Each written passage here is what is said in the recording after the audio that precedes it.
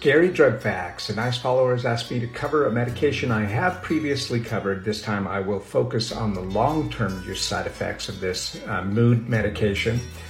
Reason being, this follower has been on this medication for over 20 years. So let's focus on what some of the long-term side effects are that they should pay attention to. Like many antidepressants, anxiety or mood disorder medications, it has the standard side effects like withdrawal issues, serotonin syndrome, weight gain, and even sexual dysfunction.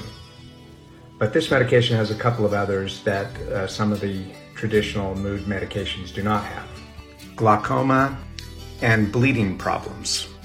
What's the medication? Sertraline or Zoloft. Please remember, when the side effects outweigh the benefits, do something different.